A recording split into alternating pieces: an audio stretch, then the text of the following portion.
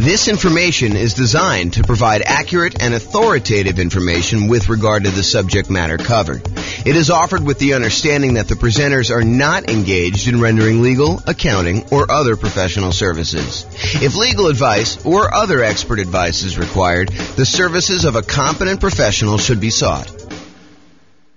Welcome to the Palmdale Real Estate Investing and Real Estate Financial Planning Podcast. Learn all about investing in real estate in Palmdale, California, with a combination of real estate financial planning and modeling with numbers specific to Palmdale, plus syndicated, more generalized recordings of live and pre-recorded real estate investing classes, not all of them specific to Palmdale. Be sure to stay tuned after the podcast for a message from our sponsors. Well, good morning and welcome, everyone. I am your host, James Orr, and this is a first class in a series of classes we're planning on doing on how to analyze deals. So what I'm going to do today is going to be walking you through how to analyze a 20% down rental property, investment property purchase. And so I'm just going to walk you through how to use the world's greatest real estate deal analysis spreadsheet. If you don't have a copy of the spreadsheet, you can check the show notes or wherever this recording is. It's also available at realestateFinancialPlanner.com/spreadsheet. You'll have to have it emailed to you. That way we can keep you abreast of any of the updates or changes we make or any of the new improvements we make in case there's an error somewhere and we need to get it out to you. That's why we require you to register in order to get it, but it's completely free. All right, so with that being said, let's kind of just jump right into it. And we're going to walk through analyzing deals. Now, realize we're focused specifically on analyzing a 20% down deal. And if you're trying to analyze a deal that's different than this, we're going to cover those in separate classes. So I'm going to try not to go too far off the rails with talking about, if you're doing this type of deal, then we're going to analyze it differently this way. If we're doing this one, we're going to analyze it differently this way. We're really just going to focus in on today, analyzing a 20% down investment property purchase, and we can do the other types of deal analysis in other classes. That's the intent.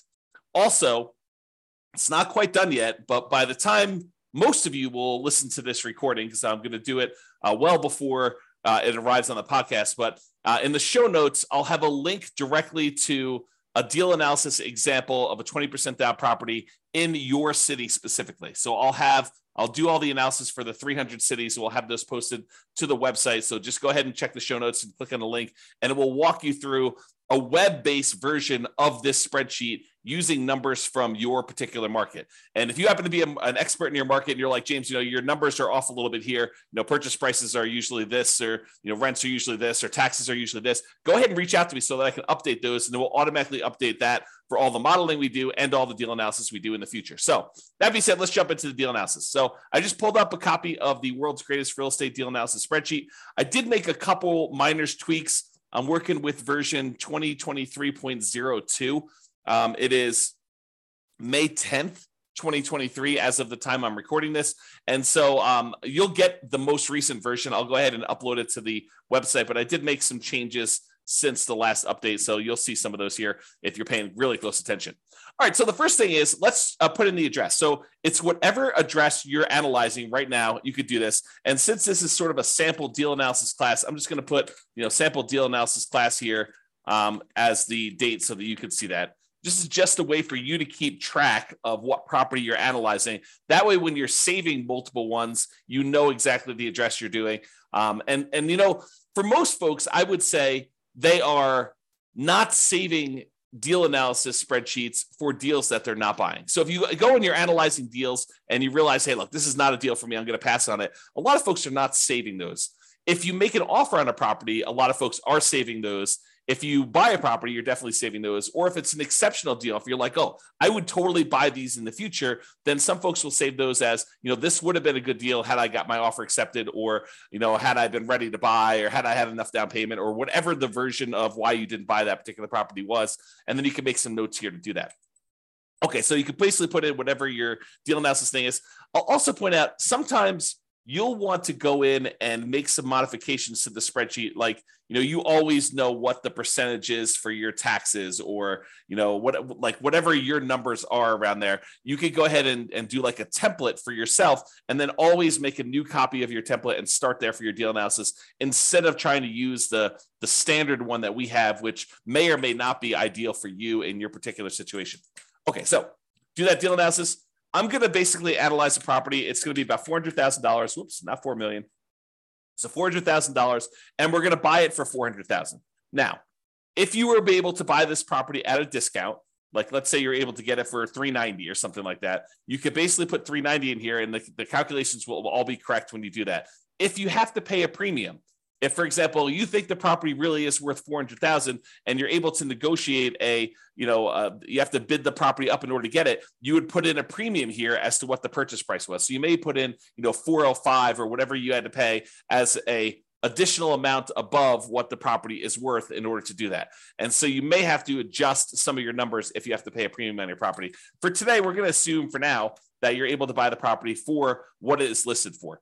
So the property's been sitting on the market for a week or so, and you're not able to go in and negotiate hard because, they're still new on the market and they think that they're going to be able to get their price. And so you're able to make an offer for the exact list price right now. If it's been sitting on the market for a little while, or you're okay, hear no on, getting your offer. If you don't really want it, if it's not that great of a deal, then maybe you decide to come in a little bit light, and you can do that there. In this case, seller concessions are when the seller contributes some money towards your closing costs, and it's negotiated when you make your offer. In this case, we're not able to get the seller to pay us any seller concessions, so I'm going to put 0 in there. But if you were able to get the seller to contribute some money to cover some of your closing costs, you'd put in whatever that number was here in seller concessions, and it would show you. And we also show you what percentage the seller concessions were. That way you could see if you're going over the number that you need for your loan type. So if you go call your lender, you're like, look, you can't have anything more than 2% in seller concessions, then you know that this number can't be more than 2% here. And you'd have to go ahead and realize that don't negotiate more than 2% because you won't be able to get any. Okay. So in this case, though, we got 0 in seller concessions, no dollars in seller concessions. And for this particular deal, I'm also assuming that you are putting 20% down on this. So you're going to put $80,000 down on a $400,000 purchase, and that's what you're putting down on this particular property. If you had put less than 20% down, if you're trying to buy this as an investment property, well, actually, I told you at the beginning that we're not going to go over these other examples. So I will cover this in another class, but realize you'd probably have private mortgage insurance if you did less than 20% down. But we'll cover that in a future class. I'm trying to stick to just analyzing the 20% down version today. All right, so closing costs. So this is a really interesting discussion. So for closing costs, you're going to call up your lender and you're going to find out what your estimated closing costs. In a lot of cases, they're not going to be able to give you an exact number. Some cases they will, but in most cases, they're not going to be able to give you an exact number. But closing costs, in my opinion, are not just the closing costs from the lender. They're not just the fees that the lender is going to charge you in order to get the deal. I also like to include in here all the other costs it would take you in order to buy this property.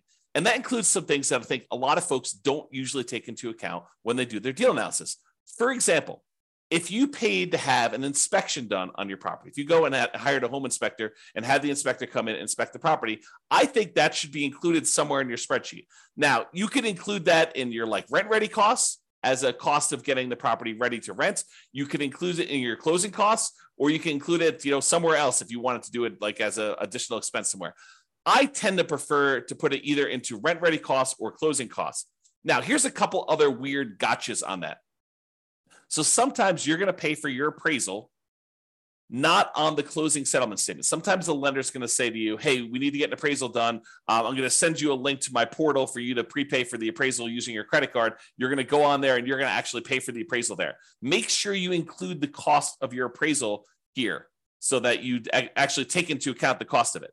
Now, at some point in time, you will probably have a property under contract where you end up not closing on it, where you've gotten through the point where you've inspected the property, maybe you've paid for the appraisal on the property, and maybe the appraisal comes in low, or you're unable to negotiate an agreement on the things that need to be repaired in order for you to buy the property. And so you're going to have occasionally a property where you pay for an inspection and or an appraisal, and you end up not buying the property. So where do you put those expenses on properties that you've never actually closed on, but that you have in order to acquire the property that you're eventually going to acquire. So you might go through a property where you paid for an inspection, you paid for an appraisal, and you didn't buy the property. Those expenses, in my opinion, need to be covered somewhere. It needs to be covered as part of the investment you made in order to buy whatever the next property you're buying is. So for me, I like to include any previous inspections and appraisals I had to get to the point where I'm buying the property that I'm currently on. So I sort of associate any inspections or any appraisals I have on properties that I'm about to buy the next property with, if that makes sense. Okay. So really the intention is, look, I had to go through this one property that I ended up not buying in order to be able to buy the property that I'm now currently buying. So I need to take into account those expenses there. And I would usually either put those into rent ready costs or to closing costs. Either one of them works. It's really just covering that expense somewhere so that you know exactly what you have into the deal. Okay. So closing costs, in this case, we're going to assume that it's about 1.1%. You call up your lender and you got those, and you adjust it so that the number, the cash amount you have in the deal is correct, or you have this rent ready cost. So let's talk about rent ready costs. What is a rent ready cost? A rent ready cost is money you're going to need to spend on the property after you acquire it to get it ready for rent. Sometimes we buy essentially brand new properties, and brand new properties still have rent ready costs. For example, a lot of my clients buy new construction properties, and when they buy new construction properties, there are things that the builder does not always provide that we need to pay for. Sometimes it's blinds for all the windows. Sometimes it is, fencing for the property. Sometimes it's new appliances, like the builder decides not to include the refrigerator in their deal, or you choose not to pay for the refrigerator from the builder because there's a premium on it. And so you have to decide what you're going to do there. So even for new construction properties, there tend to be things you need to do on a property to get it ready for rent. And usually what we do is we look at the inspection report to get an idea of the things that we need to do to a property to make sure that it's ready to go. You're always going to get, when you get an inspection, you're going to get a list of the things that the inspector believes should be handled, should be addressed on the property. You will be able to negotiate some of those, some of the time, with some sellers to get them to cover those. In a lot of cases, though, you still want the deal and you're not willing to nickel and dime the seller because there's 3 other offers behind you, and the seller's gonna be like, I'm not doing anything. You were the high bid, and we have 2 other offers behind you, all above asking price. And so rather than spend the $3,000 to do the work that needs yours, there's someone behind you it's $500 less than where you are. And so they may choose to not do the repairs. Or you may choose, as part of your negotiation when you make your offer that, hey, look, I'm not going to ask you for all the small stuff. If there's something major that comes up on inspection, then we'll definitely have to discuss that. But if, the inspector says, look, you need to replace this broken faceplate on a light switch, I'm not going to ask you to do that. Right? That's part of your negotiation in order to get your offer accepted. So there are going to be things you're going to need to have done on a property. That's where you put that number in rent ready costs. You put all the expenses you need to do in order to get the property ready to rent in rent ready costs right here. And so, even if you're buying a brand new property, you're probably going to have at a minimum $1,000. So, to put $0 in here, I may have had, trying to think about this. I'm going to estimate because there's no way I could do it exactly, but maybe 3 properties in my entire career that had $0 in rent ready costs. And they were like the exceptional properties where someone lived in a property and every little thing was handled already on the property. It was in perfect condition, better than new, so good that you walk in, you're like, there's literally, I can't spend $1 in here. But that is so rare. In most cases, you're going to have some money that you need to spend on in order to have rent ready costs. Okay. So rent ready costs, you put them in there. Now, we're going to go down here in a second. We're going to look at different rents on this property. I'm going to show you what it looks like here. But this would add up if you had cumulative negative cash flow. So let's go ahead and assume for a second that you're only able to get, I don't know, let's call it $2,800 a month of rent on this property. Okay. So now you've got negative cash flow. You put in, we're estimating, it's not true, but we're estimating for this particular property that you have $2,800 a month in rent on it. And you can see from it that you have negative $329 per month in negative cash flow. So what then happens is this calculation, this is actually going to go calculate how much cumulative negative cash flow you have over the entire ownership period of the property. And if you want to see how we do that calculation, I'll go into overrides. We'll show you all what's going on here.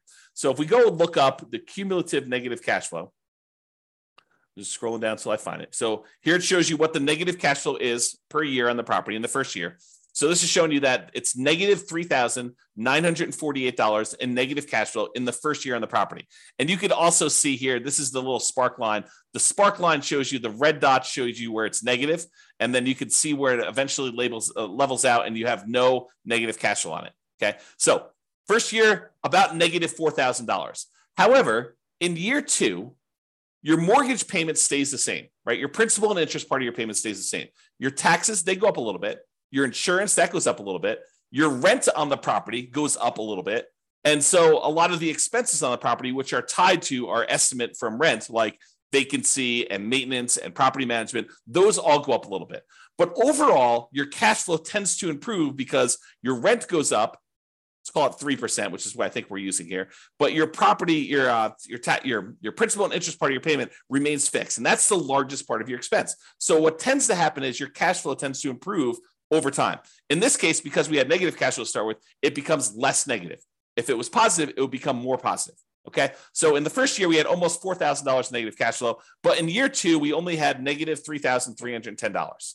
And in year 3, we only had negative $2,652. And in year 4, we only had negative $1,975. And in year 5, whatever it is, we had negative $1,277. In year, whatever this is now, 6, negative $559. And then by the time we get to this year, year 7, we have $0 negative cash flow.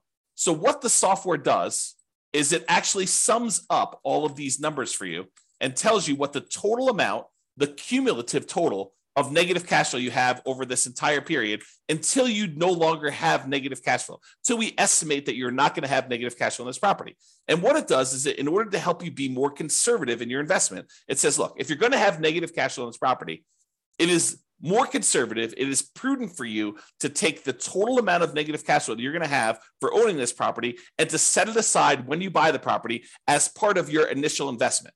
Why do I say it that way? Why do I say that your negative cash flow is part of your initial investment? Because what negative cash flow really is it's deferred down payment. And the easiest way for me to show you this is to show you what happens if you put down more. So we have 20% down right now. If I decide to put 25% down, you can see that the negative cash flow is less. Okay. If I put 30% down, the negative cash flow is less. If I put 35% down, then I have no negative cash flow. So really what negative cash flow is it's saying, look, if you had put 35% down, you wouldn't have negative cash flow at all when you bought this property. But because we're choosing to buy a property with less down payments, we're deferring the down payment that we could have put down up front. Now we're choosing to pay that over time in the form of negative cash flow. Another way of saying it is you could go find a better deal if you could find a better deal. But if you're saying, look, I've gone and I've looked at my marketplace, I've analyzed 100 deals, and this is what deals are in my current marketplace with this interest rate, even if I'm looking for the best deals. Sometimes that happens. You could choose to go to a different market. You could choose to apply some of the 88 strategies we have to improve cash flow. Or you could say, look, based on the criteria that I have, the deals that are available in my marketplace, the interest rate environment that we're in, the rents we're able to get, all of those things say, look, if I put 20% down on this deal, it's going to have negative cash flow. And so really what I have is deferred down payment in the amount of $13,721.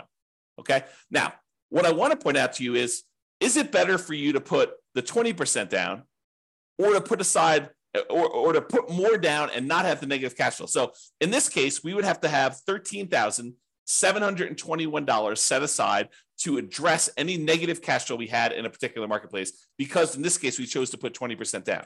Okay. So it's $13,721. Let's call it $14,000 just to round up. So if we had put 25% down, we went from $80,000 down payment to $100,000 down payment, which means that we put an additional $20,000 down. We had $14,000 in negative cash flow, or now we can put 25% down and we have $20,000 more and $100,000 down total, and we still have negative cash flow. If we put 35% down, which is about, let's do 34% and see where it is. 34%, 33%. Okay, so 33%. So instead of putting $80,000 down, we could have put $132,000 down and not had negative cash flow. In other words, we could have put $52,000 more down to acquire this property, or we could have set aside $14,000 to address the negative cash flow issue. Would you rather put $52,000 down or put $14,000 more into a savings account to address the negative cash flow issue you have on the property? The choice is yours, right? Because you could have put $52,000 more down, or you could have put $14,000 aside in order to address the negative cash flow. That's the difference, right? That's the difference between putting it up as down payment or setting it aside as deferred down payment in the form of negative cash flow over time. Okay, so let's go back to 20% down.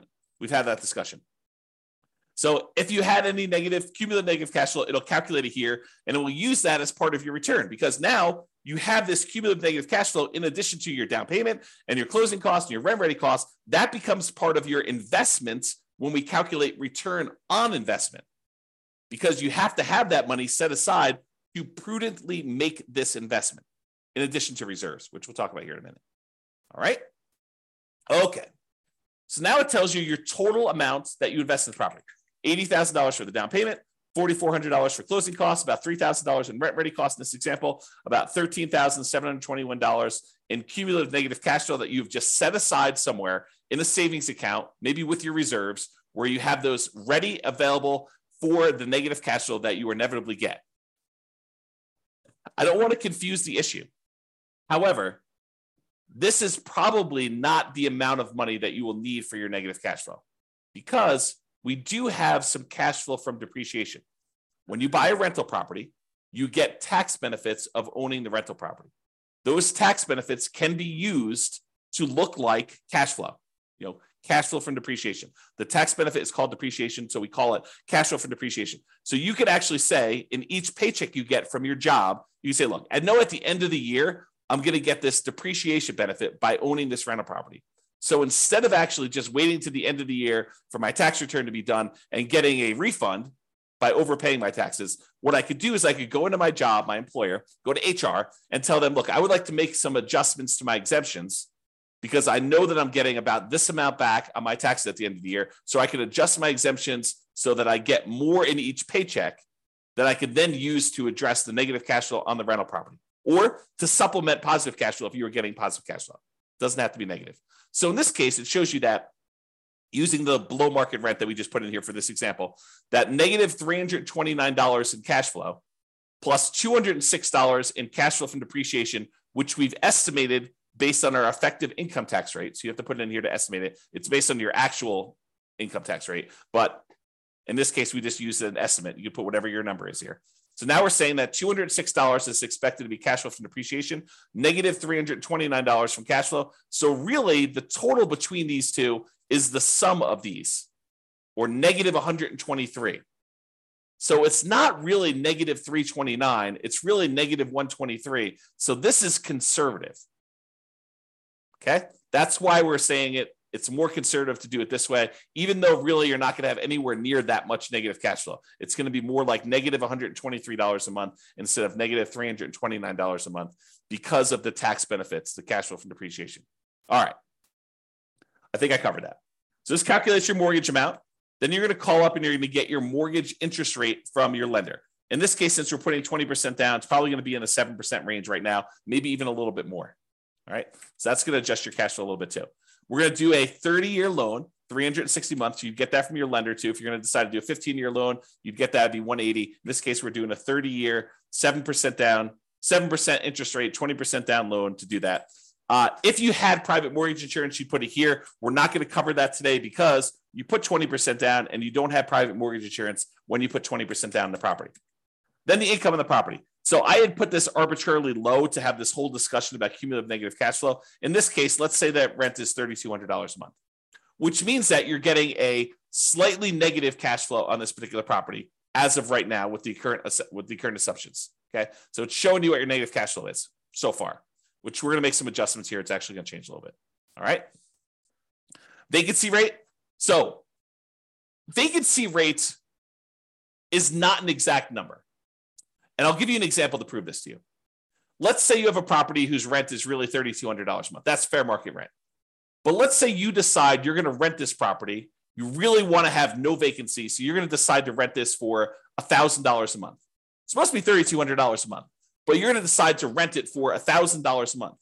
Are you going to have a lot of vacancy if you're advertising a property at $1,000 a month? Probably not. Your vacancy is going to be very, very, very, very low if you do that. What if you decide it's a $3,200 a month rental property that you're going to try to get $4,500 a month? Are you likely to have more vacancy then? Sure, you're trying to get above market rent to do that. So really, vacancy is a function of the rent that you charge. And rent is not exact either. In most cases, rent is a small range, right? No two properties are completely identical, and no two people are completely identical. And so rent tends to be this slight range. It could be really $3,100 to $3,300 or $3,000 to $3,400. So there's this range of what rents could actually be. And you might find that one of the things we recommend is you start 60 to 90 days ahead of your current tenant leaving the property. So 90 days before your current lease is up with your current tenant, you approach the tenant, you say, look, rents are going to be this if you renew. Are you going to renew? We need to know because we're going to start marketing the property and we want to get our next tenant lined up before you move out. And so they're like, I don't know what I'm going to do. I'm going to make a decision. So usually within a week or so, they tell you what they're going to do. I plan on renewing. And either they renew and you don't need to worry about anything, or they tell you we're planning on moving out. Great, you're moving out. Now what you do is you go start marketing your property for rent. And what we tend to do is we start at a much higher rent than we think we can get. We're sort of testing the market because we have 60 to 90 days left before we have to find a tenant. So we start at this higher price. We see if we get any calls. You don't get any calls, we drop it a little bit and we keep marketing. Don't get any calls, we drop it a little bit, keep marketing. We start getting one or two calls. Okay, we drop it a little bit until we're finding that sweet spot of testing the higher rent. That way we get the highest possible rent we can get by starting early and testing high price. That's how you do it. So if you do that, if you're starting 60 to 90 days ahead of time and you're testing your rent and you're coming down after marketing it for a week or so, then you should have, over a long period of time, on any given rental period, it could be higher than this, but over a long period of time, your vacancy rate should be about 3%. You could choose to change your dynamics, try to get a higher rent, not start 60 to 90 days ahead of time, and you could have a higher vacancy rate. Or you could say, I'm going to price it as to whatever I believe the market rent is, plus a little premium, start really early, and make it such that vacancy is about 3%. So vacancy is a number that you can't just ask somebody what the vacancy is in a marketplace, because your marketing strategy, your rents, your ability to persuade somebody, your salesmanship, and when talking to a tenant on the phone and getting to the property, and how well you maintain your property are all factors in what your own personal vacancy rate will be. Sure, you can use the vacancy rate for a market as a guide as to what we're seeing, but that should help you adjust your other metrics too, not just vacancy. Okay, so I'm going to use 3%, but really vacancy is a number that you said. I think somewhere between 3 and 5 seems really reasonable for most folks. Property taxes. So for property taxes, you're going to actually look in the MLS or the county's records. You're going to get the property taxes for this particular property. Realize, though, that if you are converting this to a rental, and in some markets, they have homestead exemptions where taxes are artificially low for someone who is living in the property as an owner-occupant, or maybe there's a senior tax exemption if there was a senior living there. You can't always use what the taxes are for the property, especially if you're changing the use. If it was an owner-occupant property and they were getting some type of homestead exemption, some type of lowering of their tax rate, you can't use what their taxes were. You need to know what the taxes are likely to be for a rental property in your market based on the percentage of the price that you're paying for the property. And then you should estimate it so that you're not artificially putting in here, oh, look, taxes are $1,500. This property cash flows like crazy. But really, when you buy the property, as soon as they reassess the property and they adjust it for you being a non-owner occupant investor owning the property, they're going to go up to $3,000 a year. You can't do it that way. You need to adjust it yourself so that you can estimate what the property taxes are going to be for you in your particular situation. Okay. So you can't just look it up and put it in here. You need to think about it. You need to make sure that it makes sense for you. All right. Property insurance. You're going to call up your insurance agent. You're going to get a quote for a property. Usually what we do is we get a quote for a property like this. We're looking at, in this case, $400,000 properties. So you're going to talk to your insurance agent and say, look, I'm looking at properties between $350,000 and $450,000. They got these types of characteristics. what is a property insurance quote that I could use for those? And what would it be if it was on the low end, the 350,000 side, or what would it be if it's on the high end of the 450,000 side? And you're going to get an estimate from them. Now, if you decide you're going to pursue this property, like you're about to write an offer, or you are, under contract to buy the property and you're in your due diligence period, this is when you firm up your numbers. You're not calling, in most cases, you're not calling your insurance agent every time you're analyzing a deal. You're not making, 15 calls a day to your insurance agent to get 15 quotes on 15 properties that you're really not super serious about buying. You're just analyzing them to find out if it's a deal you should pursue or not. So you're getting estimates, you're using those. And then once we decide to move forward with the property, either before we make an offer, if you're a little bit less sure about insurance and stuff like that, or in most cases, when you're a little bit more sure and certain and you've got some experience, it's usually during your due diligence period after you've put the property under contract. Okay, so you're going to estimate that. This is actually a little bit low. I'm going to put it up here. We'll say it's $1,800. In fact, that may even be a little low, depending on the insurance policy you get and how much of the risk you're taking on yourself. We did a whole class on insurance, which we'll probably do another one where we talk about like how your insurance rates can change based on your situation, how much risk you're willing to take on yourself and your premiums. Okay, in this case, there's no HOA. So we got that. So we're down to negative $41 in cash flow. If you have any utilities that you're paying as a landlord, you put those in here. If you have any other expenses you're paying here for the property, like snow removal or something else that you're paying for, you could put those in there as other expenses. Maintenance on the property. So I separate out maintenance and capital expenses. We have a whole class on how to calculate what number you should put in for CapEx. Some people choose to include it in maintenance, but you'll get a feel for this over time. But part of it is you need to look at the dollar amount that you're doing and make sure that the percentage makes sense to you. So if you figure out, what the maintenance you expect to have on the property, how many on average, plumber calls and electrician calls based on the condition and the age of the property, the effective age of the property. You'd want to estimate this, carpet replacement or flooring replacement on a property between tenant turns, how often that's going to happen. You can estimate all this for maintenance to make sure that your number makes sense there. I'm going to use 10% for this case. I think that's in the ballpark for a lot of properties, especially newer properties. However, if you've got a much older property, this number could be twice that. So just realize that, that this could be a wide-ranging number depending on the quality of your property, and realize that you need to adjust for that. The capital expense number, when you go through the capital expense worksheet, you'll see that this number is usually pretty significant because you should be setting aside money for that roof. It's coming. You're going to need to replace the roof at some point. That you're going to need to replace the furnace. You're going to need to replace the air conditioner. So you got to budget for these things. Those are examples of capital expenses that are coming.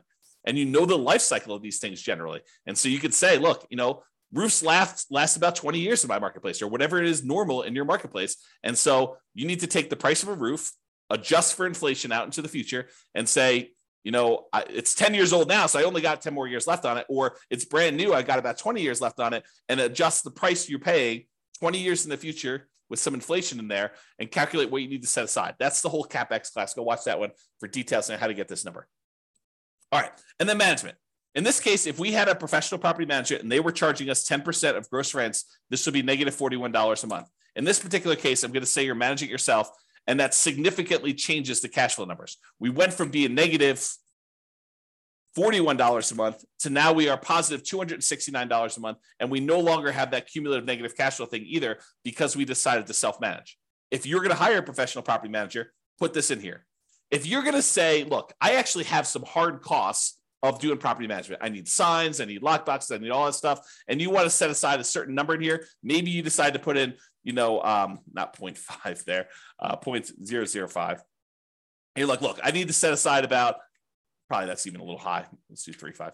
So I'm going to set aside, about $130 a month to cover my hard costs of having to manage this property, printing statements, mailing things, the software I use to manage my own properties, the signs, the lock boxes, all that other stuff. I'm going to put a hard cost in here to kind of account for my management costs. I think that's reasonable. If you're going to actually hire a professional property manager, a lot of those costs are going to be covered by them, and you can put in the full number. Some people will choose to put 0 in here. I think that's less than ideal, but you should probably put something in there even for your own costs. All right. Then we estimate what the land is worth, because when we calculate depreciation, we cannot calculate the value of the land when we calculate our depreciation, it's only the value of the building. So we estimate what the land is. A lot of times you can get this from your CPA, or if you go onto the county website, sometimes they'll tell you what the value of the land is estimated at, and you can then use that as a defensible position for putting in what the land value is, and you can use the rest of your purchase price as the value of the property, which we do automatically in the spreadsheet. So put in whatever land value is. It shows you what the dollar is.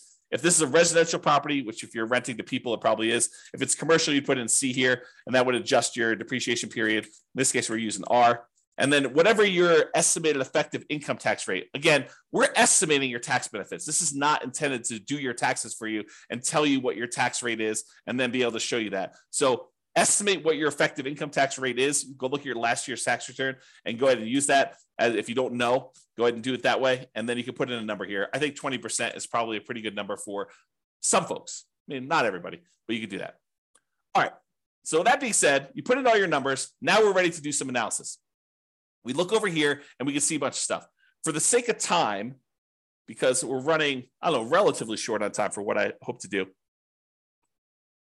I may not cover all the different things. I'll try to go through as many as I can, but we'll kind of see where we end up.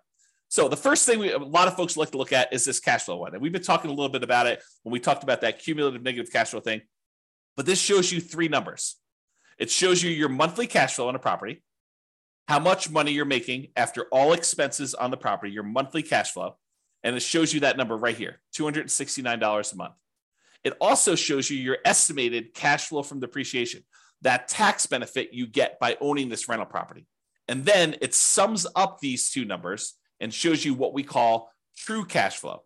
True cash flow is simply the sum of your monthly cash flow on the property plus the tax benefits you get by owning that property, the cash flow you get from depreciation. It is the true cash flow you would get by owning the rental property. And that happens to be $475 a month if you bought this property with 20% down, okay? Then it uses some of these numbers and some of the other calculations, and we look at what our return is in dollars for the first year. So if you want to see the first year, if we just look at the raw returns, we're making about $12,000 from appreciation. The tendency for property values to go up, we're estimating a 3% appreciation rate. And so we're making about $12,000 from appreciation. Now, this is true whether we are just looking at the dollars for not including reserves, and if we're including 6 months of reserves, or if we're including 12 months reserves. That's what these three different ones are. This is the total return you're getting in dollars if you have no reserves at all. This is the return in dollars if you have 6 months of reserves, and this is the return in dollars if you have 12 months of reserves. And so it shows you the difference in returns for those calculations. Appreciation is the same for all three, okay? Then cash flow shows you have $3,229 per year in cash flow by buying this property, and that's the same for all three. Then how much you're paying down on the loan, your debt pay down, that's the red bar. $3,251 is how much you're paying down on the loan in the first year on this property. And that's the same. And then that cash flow from depreciation, this number times 12, basically. And it shows you it's $2,473. That's your cash flow from depreciation. Then you have no reserves in the first one, so there's no gray bar, but there is a small gray bar here showing you what the return you're earning on the 6 months of reserves that you set aside. So we assume that if you're going to have 6 months of reserves, you're setting that aside in some type of account where you're earning a return. And for the 6 months one, we use 1% as the default. So you're earning 1%, you have it in some type of savings account. So you're earning $340 per year on setting aside 6 months of reserves. Then if you decide, look, I want to put aside 12 months of reserves, but because I don't need the full 12 months at any given time, I can take the majority of that and I can invest in something a little bit more aggressive, like stocks. And so you might be able to earn 7 or 8%. Let's call it 8%. I think that's the default. And so you're earning $2,721 per year on setting 12 months of reserves aside in the stock market. Because we're going to set those reserves aside, we're actually going to take into account the return we're earning on those reserves. So it shows you now the total amount in dollars you earned in year one for these three different scenarios. If you're not taking into account reserves, you're earning $20,953. If you put aside 6 months of reserves in a 1% account, you're earning $21,293. And if you do 12 months of reserves, so you're setting those aside in the account at 8%, you're getting $23,674. Okay. So it shows you the dollar amounts of the three different situations.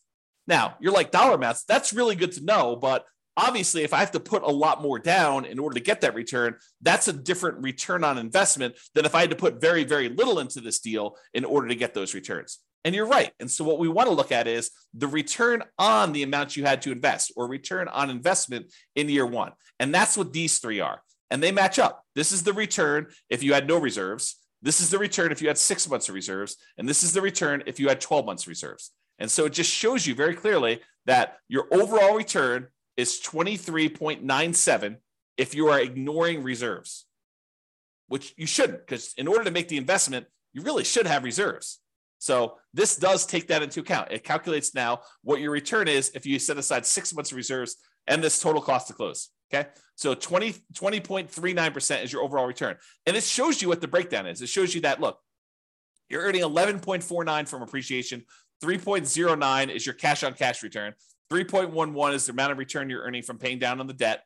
2.37 is the amount you're earning from your cash flow from depreciation. And then I can't even read that. 2 point something, or maybe it's 0.33 for your return from your reserves. And then your total amount is at top. Okay. And then this is the return if you put 12 months in. It's 19.5. So the dollar amount you earned by having 6 months or 12 months of reserves actually increased the more you put aside in reserves. But now the return you're getting on the investment, which includes the reserves in the denominator, actually goes down. So it suppresses your return by having this amount in the denominator, by having this amount that you needed to invest in order to acquire the property. So if you were going to lie at a cocktail party and tell them about how great your return was, and you were going to ignore reserves, you'd tell them 23.97. But that's not true, right? Because in order to invest in this property, you really do need to have reserves. So really, if you set aside 6 months of reserves and you were earning 1% on that, that'd be 20.39. If you were setting aside 12 months, it's 19.5. And if you're like, James, this 8% you're using for the reserves, that's not appropriate. Well, let's go change what that is. So do a search for reserves. And let's see. So here you go. The rate of return you're earning on the 6 months reserves, we have it at 1%, but you could override this. So the rate of return we're earning on the 12 months is 8%. So let's go ahead and change it. Let's say, I'm only really earning 4%. Great. Let's put it 4%. It'll adjust all these other ones. If you want it to go back up to 8% in year two, you can have it do that. I'll go ahead and leave it out for now. And then we go back here, and provided the software is working, it changes that number for you. So now it recalculates it. It recalculates what you're actually earning on that and what the overall return is. And you can override that for any year. You can override any number, right? You can change the return for that. You can change the return in dollars you're earning. You can do anything you want here and override any of those numbers. That's what all the overrides are for. Okay. Also, the interesting thing about overrides, which we'll cover in a class, probably not soon, but eventually, is because the way it's set up with all these overrides for all these different years, now we could track and see how your investment performs over time. You could put in what your actual appreciation was in year one. You could actually put in what your cash flow was in year one. You put in what your actual debt pay down was in year one and your depreciation benefit was in year one. And then we could see how your investment performs because you're using real numbers. So this could be a tool now, not only to do deal analysis when you acquire a property, it could also be your deal analysis over time to keep track of how your investment performs. Okay. And we'll talk about that in another class. All right, so now you're looking at this. And with these three numbers, I think for most people, that's what they're looking at to make a determination as to whether they invest. A lot of times they're looking at cash flow. A lot of times they're looking at the returns. A lot of times they're looking at this cash on cash return on investment, which is the green percentage as to how much they invested. And they're looking at overall, is this a profitable investment for me? I'm making $21,000 or so by making this investment. And it's about a 20% return. Does that meet your deal criteria? Is that something that gets you excited about buying this property? For some people, it's like, yeah, that's a lot better than what I'm doing elsewhere. Other people, it's like, heck no, I'm not getting out of bed for, less than 50% return or 100% return. It really depends on you, the types of deals you're doing, the type of strategy you're doing, your marketplace, and the economics that are going on. And so you got to decide what a deal is for you. Okay. So those are the top three. Let's talk about some other ones. This shows you your returns if you sold the property at this year. So if we look at year 6, you can kind of see the return you're getting is this 3 different returns, but it shows you the range of what they are if you sold the property. And it does take into account the expenses of sale. Your real estate commission going out, your share of closing costs when you sell a property, your depreciation recapture tax, and your capital gains tax rate. So it does take those into account when it calculates your returns when sold. It shows you a simple annualized return on investment number, a compounding return on investment number, or compounding annual growth rate is another way of looking at that, or the internal rate of return if you like those. So it has all three flavors of your return, depending on which one you like, and you can see what the overall return is. And you can see how those diverge over time and what they end up being. Now, you're like, hey, what are you using for the real estate commission going out? Because I'm an agent, I'm only paying half, or, I don't have, I'm not going to have depreciation recapture tax or capital gains tax because of this situation. I'm doing 1031 or whatever. Well, we've got the ability to override those as well, right? So you can go look at what those are, and you can say, look, I'm only going to have a real estate license for the next 5 years. So for the next 5 years, it's going to be, 3%. And then after those 5 years, then it's going to go back up to 6%. You can adjust those, and the software will then go do that math for you and show you how it affects your return by doing all that. Okay, so that's why it's designed to do the overrides the way it is. All right, but for now, it's going to be normal. All right, so you can next see all those returns. If you're a cap rate person, you're like, look, James, all this cash on cash is really nice, but I'm really a cap rate guy or gal. I want to see what cap rate is. Great, here's your cap rate. So it shows you cap rate over the first 5 years. It is the gray bar here, 7.19, 7.41, 7.63, 7.86, or 8.1. And this green one is your cash on cash return on investment. And some people like to look at the differences between those. So they're plotted on the same chart for you if you want to do that. These are the same numbers that are here though, right? So we're showing you the numbers for this return on investment number without the reserves. Okay. So these are more traditional non-reserve based calculations of these. Okay. Now, return on true net equity. So this brings up a discussion about what true net equity is. So true net equity is the amount of equity you would get if you sold the property and walked away. This is after your closing costs, after the real estate commissions, after capital gains taxes, and after your depreciation recapture taxes.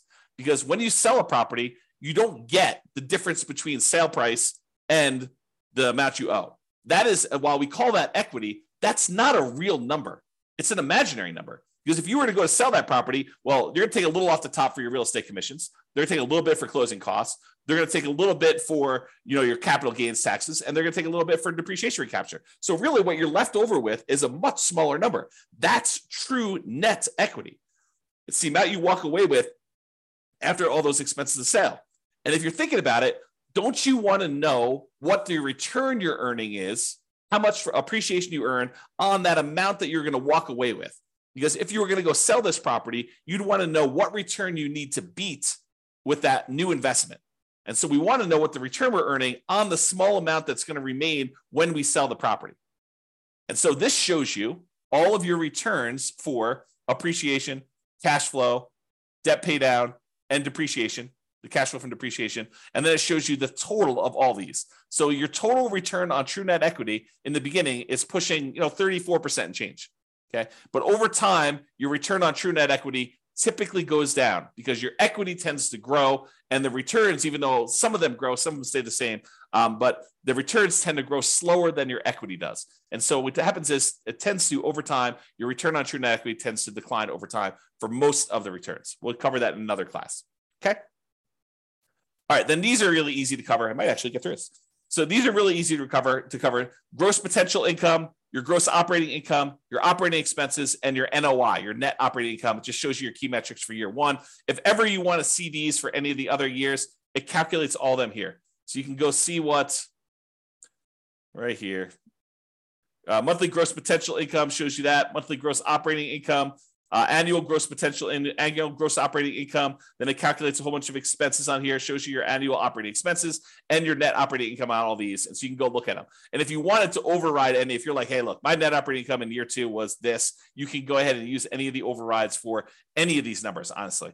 I basically made everything overrideable so that you can override whatever you want. All right, so it does all those. Then your annual non-loan expenses, how much you're putting aside for vacancy, how much you're losing for vacancy, really. Property taxes, what you're paying for that. Insurance, your HOA costs, any utilities you're paying as a landlord, any of these other two expenses, the maintenance you're setting aside for the property, CapEx, if you're setting aside money for CapEx, and then what you're spending on property management. So that's all there showing you for year one. And of course, you can go look at overrides to see any of those other years if you want to as well. And then finally, this equities and cost to access equity. So ignore the dotted lines for a second and just look at the solid lines that are going up to the right. The darker section is your true net equity. It's that one we discussed over here. It's the amount of money you get when you walk away after sale, after taking into account real estate commissions, closing costs, capital gains taxes, and depreciation recapture tax. So it shows you how much dollar amount you'd have for that. So looking over here on the left side, you can see the dollar amount. It's about, I don't know, whatever this is, $60,000 for the amount of money you'd have in your equity, your true net equity. And that tends to increase over time. Now realize your cash out refi equity is how much money you could do a cash out refinance for a loan. And that usually is up to a maximum of 75% loan to value. You can adjust that percentage here. I forget where it is, but you can do a search for it and find it. But it's basically 75%. It's 75% loan to value. So if you did you could go to 85% loan to value on that one. It's going to change this chart and show you now your numbers are much higher. Okay. Let's go back and do the real number though. So 75% loan to value is what it typically is. And then it will show you how much equity you have to get up to that 75% loan to value. And so it shows you this light gray bar, how much cash out refi equity you have on your property. Now, that's all nice and good to know how much in dollars you can have in equity and to see that. What's more interesting though is how much money did you need to spend to get at that equity? What is the cost to access that equity? Because if you're able to pull out $5,000, but it costs you $5,000 in refinance costs in order to get at the $5,000, that's really expensive money. And so these dotted lines show you, they use the scale on the right, but it shows you how much it costs you to get at that money. So for example, the cost to access true net equity is about 45% of the equity you have in there. Because real estate commissions are large, closing costs are large, your capital gains are large over time, your cash flow from your depreciation recapture taxes are large over time, that those are very large expenses for the amount of money you get out. And so you can see that those, while they decrease over time, or this is over 20 years, you can see that they decrease. They're relatively expensive. It's relatively expensive for you to pay all those costs to get out of the property. And so this is a percentage of the amount you're getting back that it costs you to get those. Okay. And then this other dashed line shows you the cost to access your cash out refi equity. It's zero at the beginning because you don't have any money you can access. You basically put 20% down, so you only can go to 75% loan to value. There's no equity that you can get at by doing a cash out refinance until your property value grows enough. And then it becomes really expensive because the cost to do the refi, which is also overridable. Let's see, cost to access true net equity. Yeah, the cost to cash out refi percentage. So this is the percentage of the loan that you're doing. So you can adjust whatever this is. We're using 1.5% for like all your costs to do a refi on a loan. Okay, so you can go see what that is, but the cost to access the equity is really high. You're spending a lot of money on that refinance in order to get very small amount back out, and then it drastically reduces over time until it gets down to it's very, very small once you have a lot of equity in the property. Okay, so this is it. This is the analysis we've done to cover a 20% down investment property purchase. Hopefully this helps you understand sort of the framework and how we do all this analysis and how it all works. We will cover how to analyze future deals. We'll cover everything from 25% down investment property to 100% down investment property. We'll do 5% down Nomad. I'll probably end up doing some creative financing stuff in here. We'll just go through a lot of different analysis so that you could see how this changes when you analyze different types of deals and how we look at these things and how the assumptions vary. That's all I got for you. I see we have no questions. Thank you all for coming live, everybody. We don't always have people on live, but thank you all for coming and have a great day. Bye-bye for now. With home prices up, mortgage interest rates up, and rents up, but not quite enough to counteract the higher prices and interest rates. Cash flow on rental properties in Palmdale is harder than ever. Book a call with the Real Estate Financial Planner to apply our proprietary 88 strategies to improve cash flow on your rentals. See the show notes for a link to schedule your call and improve your cash flow today.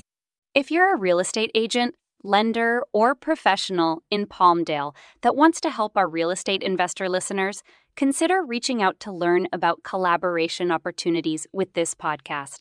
We'd love to add more value to our listeners by having you assist our investors buy, sell, and finance their real estate investments. See the show notes to schedule a call to discuss collaboration opportunities.